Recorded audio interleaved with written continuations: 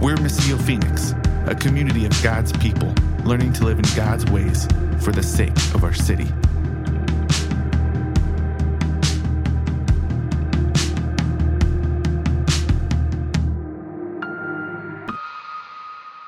Matthew 21, this is when Jesus and his disciples are coming into Jerusalem.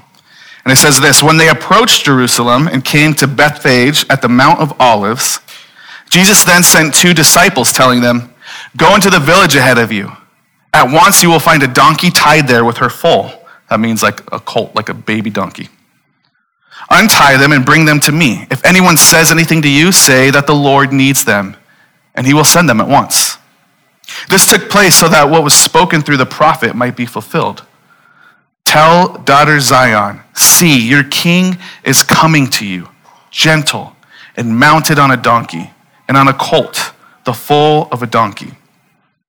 The disciples went and did just as Jesus directed them. They brought the donkey and its foal. Then they laid their clothes on them, and he sat on them. He is Jesus. A very large crowd spread their clothes on the road. Others were cutting branches from the trees and spreading them on the road. Then the crowds who went ahead of him and those who followed shouted this: "Hosanna to the Son of David! Blessed is he who comes in the name of the Lord. Hosanna," which means Lord, save us. "Hosanna in the highest heaven." When he entered Jerusalem, the whole city was in an uproar, saying, "Who is this?" The crowds were saying, "This is the prophet Jesus from Nazareth in Galilee." This is God's word. Father, we ask that you would help us to focus on you this morning. God, that we would hear and see from your word. God, that we would receive it in our hearts and our minds. That it would change us. That it wouldn't just be information downloaded, but words of life that would bring us more and more into the fullness of life that you offer to us through the work of Jesus, through the power of the Spirit, to the glory of the Father. We ask all these things in Jesus' name. Amen. Do any of you guys have like guilty pleasure TV shows you watch? If you do, those of you who would raise your hand, I'm going to guess that it's a reality show. Those are usually the guilty pleasures, right? I hate reality shows. They're not even like real. They're not reality. But every now and then one will suck me in. And so our kids came back from time with their aunt, and they're like, "Hey, we got to watch this show called Special Forces together." Has anyone ever seen that? So Special Forces, we started watching it as a family and like binge watched it. It was terrible, but we just finally finished it. And so what it is it's these guys who are like, they train people in Special Forces, military ops, right? Like Navy SEAL type of stuff. And so they started this program where they will take people through a 10-day, is it 10-day, Bethany?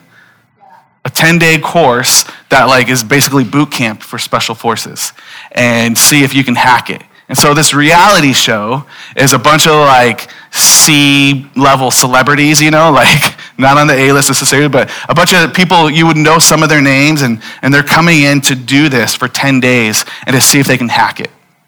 And it's pretty funny because you got like some people on there who like, they've done a reality show before. That's the only like reason they're on the show. But they have no athleticism, no military background, none of that. And like first day, they're just dying. They're like, "I'm done, I'm tapping out." And so the whole point of it is to see who can make it through the 10 days and who doesn't tap out. And like they have all these different like tests that they got to do, physical tests and mental tests. And you can pass or you can fail. And what they tell you, watcher of the show, not people in it, is like it's not about pass or fail. Like you can pass, you can fail, that doesn't matter. They want to see how much you're going to get back up and keep going through it, right? And so when people keep hearing you fail over and over and over again, they're just like, "I'm done, I'm out." And so what's surprising about this is who makes it to the end. There's NFL, like Super Bowl champions on the show. There's NBA all-stars on the show. There's like Olympic gold medalists, multiple ones, on the show. And at the very end, 2 women complete the whole test. One of them is an Olympic medalist through soccer. And the other one is this lady named Hannah Brown, who's a 24-year-old former Miss Alabama and The Bachelorette. And she blows everybody away. She's a tiny little thing, and she blows everyone away. The whole time we're watching, and I'm like, I can't believe I'm rooting for The Bachelorette. I never saw that show. I don't think I would like that show at all. I think the whole premise of that show is ridiculous. Sorry, I'm going to get off that soapbox for a second. But now I'm like, I want her to win this thing. Like, she's amazing, right? She's totally shocking everybody. And what she starts to talk about in the show is like her whole life, she was told she was one thing. She was told she was pretty. And so she had one avenue to make it in life. Do pageants, right? Compete in those, like she became Miss Alabama. What's the next step? What do you do with that? Well, you get on The Bachelor. That's what you do. And you make it in the top 7, and then you get your own show, The Bachelorette. And so that's her whole life. She's been told, this is what you're good at. And what she's saying through this show is like, I'm learning so much more about myself. She showed a physical toughness for sure, but she wasn't physically the toughest. What she also really showed was a mental toughness. And even more than that, she's really, really intelligent. She was understanding and figuring things out when everybody else was like clueless and all like mixed up in their head. And she's like, oh, I see what they're doing here. And she's like a strategist, man. And she, in this process, was becoming a more full person, a more whole human being. Not just one thing about her, not just her physical looks, but also her intelligence, her emotional aptitude, her physical strength she didn't know that she had, more of a whole person. And this resonates so much with me. Like, I could relate to Hannah Brown on so many levels. I also won pageantry once. I'm just kidding, I didn't. I was never Miss Alabama, so I can't relate on a lot of things with her. But on the idea of like, hey, this is who you are. This is what you are, and it becomes very narrow, and it becomes very limited, right? And I don't know if anybody else in here can relate to that, where like you kind of compartmentalize your own self into a box and say, this is, I guess, what I stick to right here, right? This is what I'll ever be good at. Don't ever step outside of that. And so we kind of limit ourselves. We stick to a lane, and what we do in that process a lot of times is we kind of cut off parts of who we are, and we don't become a whole person, right? It's like cutting off these limbs, and you're like, no, it's just right here. And the reason I'm sharing all this is I think what we see in the triumphal entry of Jesus into Jerusalem on Palm Sunday is a picture of the wholeness of humanity. A picture of what it looks like to be fully human. And that's not something that necessarily jumps right off the page, right at first glance.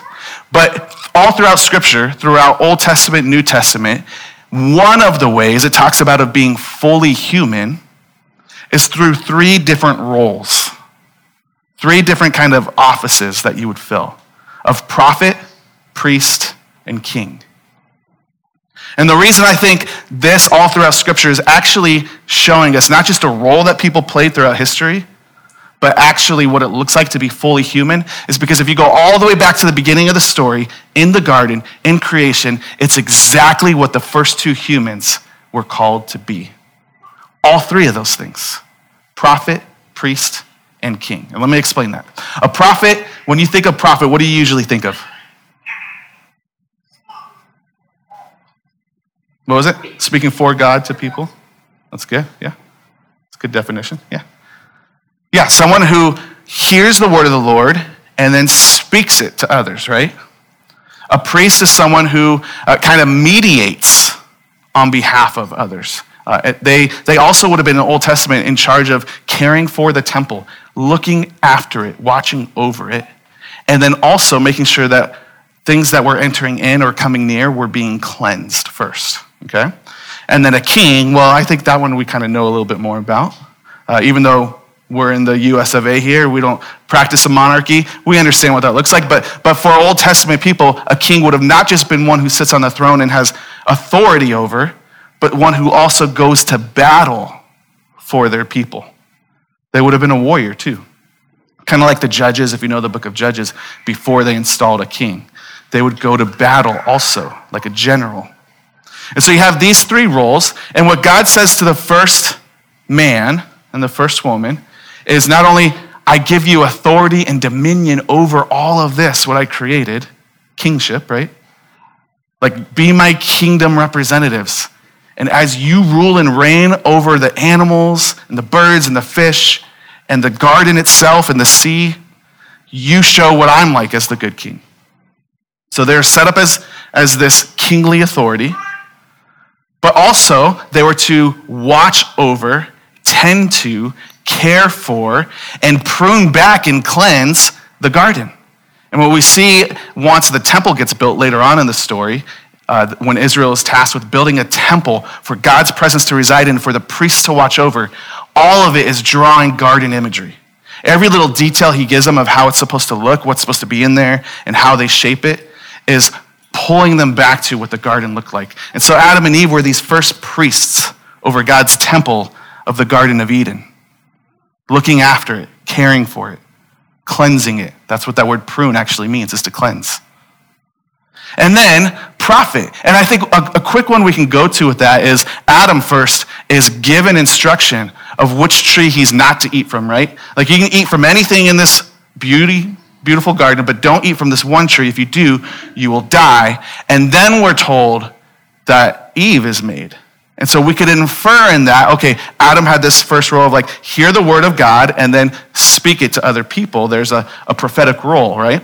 But even more than that, I think for both of them, what we see, because also throughout the Old Testament, we see women who fill this role of being a prophet. We see that both of them were walking and talking with God in the day, and they would have God speak to them. And as they were his image bearers, the way that they interacted with the world around them and with creation around them, they were being a display of what God's word is to the rest of creation. They both filled this role of prophet to all of creation. Now, when you see Jesus ride in on a donkey, of all things, which we'll talk about in a moment, into Jerusalem, we see all three of these roles on display. And so let's just kind of look through that again real quick here. First of all, we have the word prophet given right to us. And so at the end of what we read in verse 11, who is this, people are saying? In that time, they were making a pilgrimage to Jerusalem for a specific reason. Jesus was going there for his specific reason, but all of his disciples thought, we're going here because this is the Passover festival. The Jewish people who were scattered in other places, once a year they would make that pilgrimage to go and celebrate the Passover festival together. But what you would do, there's instructions. You would walk in those who are able to walk. If you weren't able to walk, you didn't have to go. Jesus is the only person not walking in. He's riding on a donkey, and he's causing a scene intentionally.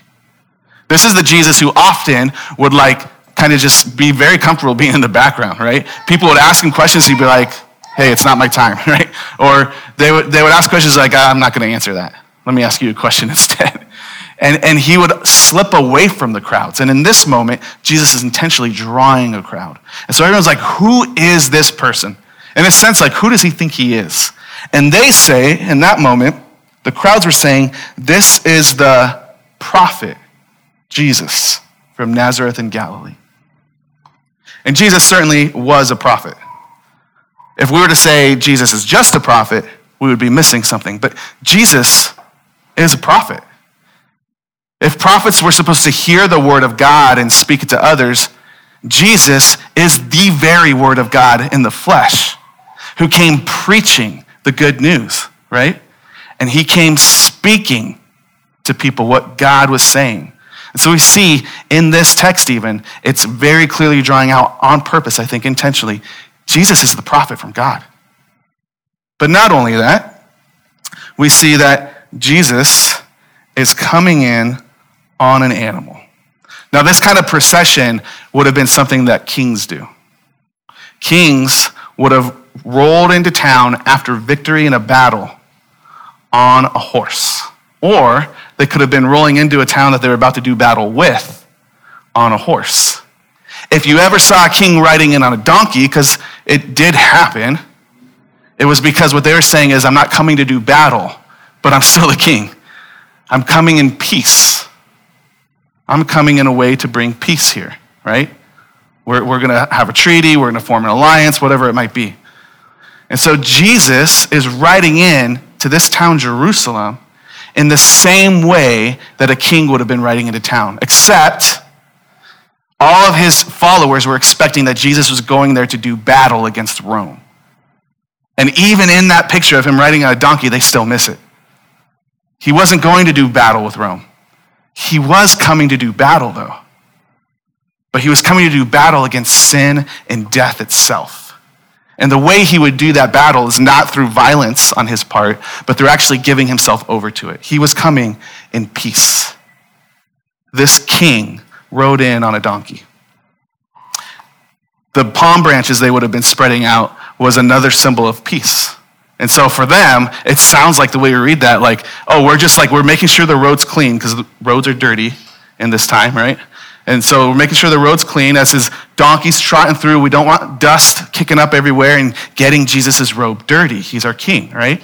And so they're laying down their clothes. And then it says some people were cutting palm branches, right? Like, they're probably just like, hey, we need something. But what they don't realize they're doing is palm branches were a symbol of peace. And still, again, they miss that. Peaceful king coming into town. But Jesus is also their priest. And so Jesus, riding in, came to Bethphage at the Mount of Olives. What's interesting about this is there would have been a few people who would have been anointed with oil in the church, or in God's people in the Old Testament, Israel. And it would have been prophets, priests, or kings. Those three roles would get anointed with oil. And what they were doing is they were taking compressed liquid squeezed out from things like olives, and it was a symbol of life. It would flow over as they poured it on their head like water, and water is a symbol for life. But there's something also unique about this liquid. It's got more nutrients, and it's full of flavor, and for them it symbolized this is the fullness of life flowing down, and that's how they would anoint somebody. And so Jesus, as he's riding in, he's, by the way, been anointed before. He's been anointed through the tears of who the people thought was a sinful woman. He's been anointed with perfume bottles that they broke over him. Like, Jesus has had his anointing as prophet, priest, and king. But it's interesting that they give us this little detail here. Bethphage, which is house of figs, at the Mount of Olives. Two things that they would have gotten their oil from, right? And what a priest would do, the priest would be the one who would actually administer the anointing. He would be the one who would pour the oil on a head for somebody. And that word anointing just simply means this. It means you are called by God for a work. That's what that means. The Spirit of God is on you for a specific role and purpose. And so we saw earlier through Lent that Samuel went and anointed David because he was being called into this role of king. And so when we actually hear that Jesus is the anointed one, we hear words like Christ or Messiah. That word Christ is the Greek version of the word Messiah, which is the Jewish word that literally just means anointed one. And so Jesus, our anointed one, is coming in, and he's actually now about to give an anointing to his people. And they don't even know it yet. Jesus, as a priests, they had to make sure, remember, things were clean as they came near the temple. Jesus would go and he would touch people who were considered unclean. And instead of their uncleanness getting onto him, his cleanness, his holiness, his righteousness would spread to them instead. And so he could touch people with skin diseases. He could touch people who had bodily fluids coming out of them. He could touch people who were dead. And in that culture, if you touched a dead body, you were unclean for a certain number of days, and you had to go make sure you followed all these steps to be clean again before you could enter the temple. But Jesus can touch them right away, and instead of him becoming unclean, they not only became clean, but they became alive. So Jesus is the priest and the prophet and the king who does all of this, and thank God. Because if you've been tracking with us through Lent, you may have picked up that we've been introduced to all three of these roles before. We've been introduced to prophets like Ezekiel last week, right? We've been introduced to priests. Ezekiel actually was in the priesthood. His family, he was in that line of priesthood, but because he was away from the temple, he had to operate as a prophet. God called him to something else. But we also saw Aaron in the wilderness, right? Working alongside Moses. Moses working as a prophet, Aaron working as a priest. We also have seen kings like David who was anointed. And what happened is all these roles were filled by different people. You could not be a priest and a king. You could not be a prophet and a king. These things didn't overlap. And there's a very specific reason for that. Because at some point, somebody told humans a lie about who they were. And we believed that lie. And what we did is we cut off aspects of who we are as humans and became this one thing, right? And actually the thing we became was dead. But what God does is he starts to restore the image. And he does it first. The first step is by giving a specific role to specific people. But I believe what Jesus is doing as he rides in right here is to show now this fullness of life is actually being restored to all people. So the first two humans were called to be all three, prophet, priest, king, but they failed at every single one of them, didn't they? They failed at keeping the garden clean, at keeping it holy and pure, when they allowed the lie of the serpent to come in, and they listened to it. And then things started growing from the ground through thorns and thistles. They failed in their prophetic word. If we just take Adam's role to start with, if his prophetic word was to teach the woman what the Lord had said, he didn't do a very good job. And there's actually been a lot of debate over this, right? Well, maybe the woman just misunderstood and it's not the man's fault. Guess what, guys? He's standing right there with her when the serpent creeps up and is like, did God really say this? And he hears her quote it wrong and he says nothing. As a prophet, his job was to speak up, and he doesn't. And not only that, but both of them listen to the words of the serpent over the words of the Creator. Their prophetic voice was mute. And as kings, as king and queen, as rulers over the world, who were supposed to have dominion and authority over the creatures, they let the creature's voice, a serpent, and his word usurp their power and authority. Suddenly what he says holds more weight than what they say and what God has said. And they give over their kingly authority in that moment. And so because of that, because they relinquish their role of being prophet, priest, and king, all these things God called us to as humans, the very fabric and nature of what it means to be a human begins to get dismantled. Now listen, you probably don't think about this in terms of prophet, priest, and king, but you feel, I know you do because I am also a human, you feel not whole. You feel fractured. You feel like something is missing. You feel like something's just not right in what God has created and called for you to be. Don't you? And what that set into motion was that every single human ever from that point forward would wrestle with that reality. And we would keep listening to these lies. The way our reality star listened to the lies that this is what you're good at. You're just pretty, that's it, right? But we listen to much deeper lies about who we are. And God has created us to step into a glorious role of filling all three of these, a prophet, priest, and king. That we get to hear the word of God from God himself, and we get to speak it to the world around us. That we get to mediate for people and bring them closer to God, and we get to watch over and care for. Speaking. It's prophetic bark right there.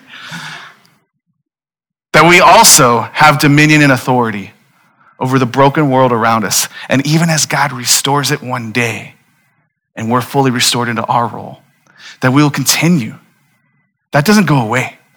We don't just float on clouds and play harps all day, you guys.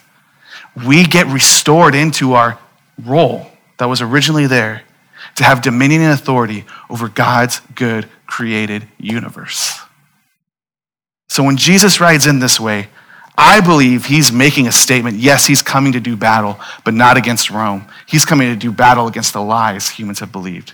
He's coming to do battle against the rebellion that has broken and fractured the very fabric of who we are. And he is coming to ultimately mediate for us in the best way to restore us into our role as humans. Couple verses I just want to share real quick, if we can throw those up here, of where we see Jesus being the fulfillment of prophet, priest, king. In Acts 3, and this is quoting from Deuteronomy 18, it says this, they're speaking of Jesus. They're giving this, Peter's speaking, and he's giving a sermon basically about Jesus. And he says, hey, Moses said, the Lord your God will raise up for you a prophet like me from among your brothers. You must listen to everything he tells you. And everyone who does not listen to that prophet will be completely cut off from the people. And he's speaking to them of Jesus. Jesus is the truer and better prophet who has come. And when we listen to him speak, we find words of life. But when we shut him off and we don't listen, then we too get cut off, not whole. The next one, Hebrews 4 writes this after Jesus' life, death, and resurrection, and says this, since we have a great high priest who has passed through the heavens, Jesus, the Son of God, let us hold fast to our confession. For we do not have a high priest who is unable to sympathize with our weaknesses. Okay, he's not just there at the temple courts all day long living it up. And if you remember all throughout the story, we see that the sons of Samuel were wicked prophets, but we also see the sons of, I can't think of his name right now, Elisha. The sons of Elijah were wicked priests, and so they were just trying to live fat off of the stuff that was brought into the temple and judge everybody else. And he says, we don't have a high priest who's unable to sympathize with our weaknesses because Jesus entered into all of them, but one who has been tempted in every way as we are, yet without sin. And then one more. Oh, there's more to that. Therefore, let us approach the throne of grace with boldness so that we may receive mercy and find grace to help in the time of need. And then one more verse I want to share. 2 Samuel 7. So we read from 1 Samuel when David was anointed as king. This is a word David gets later from the Lord.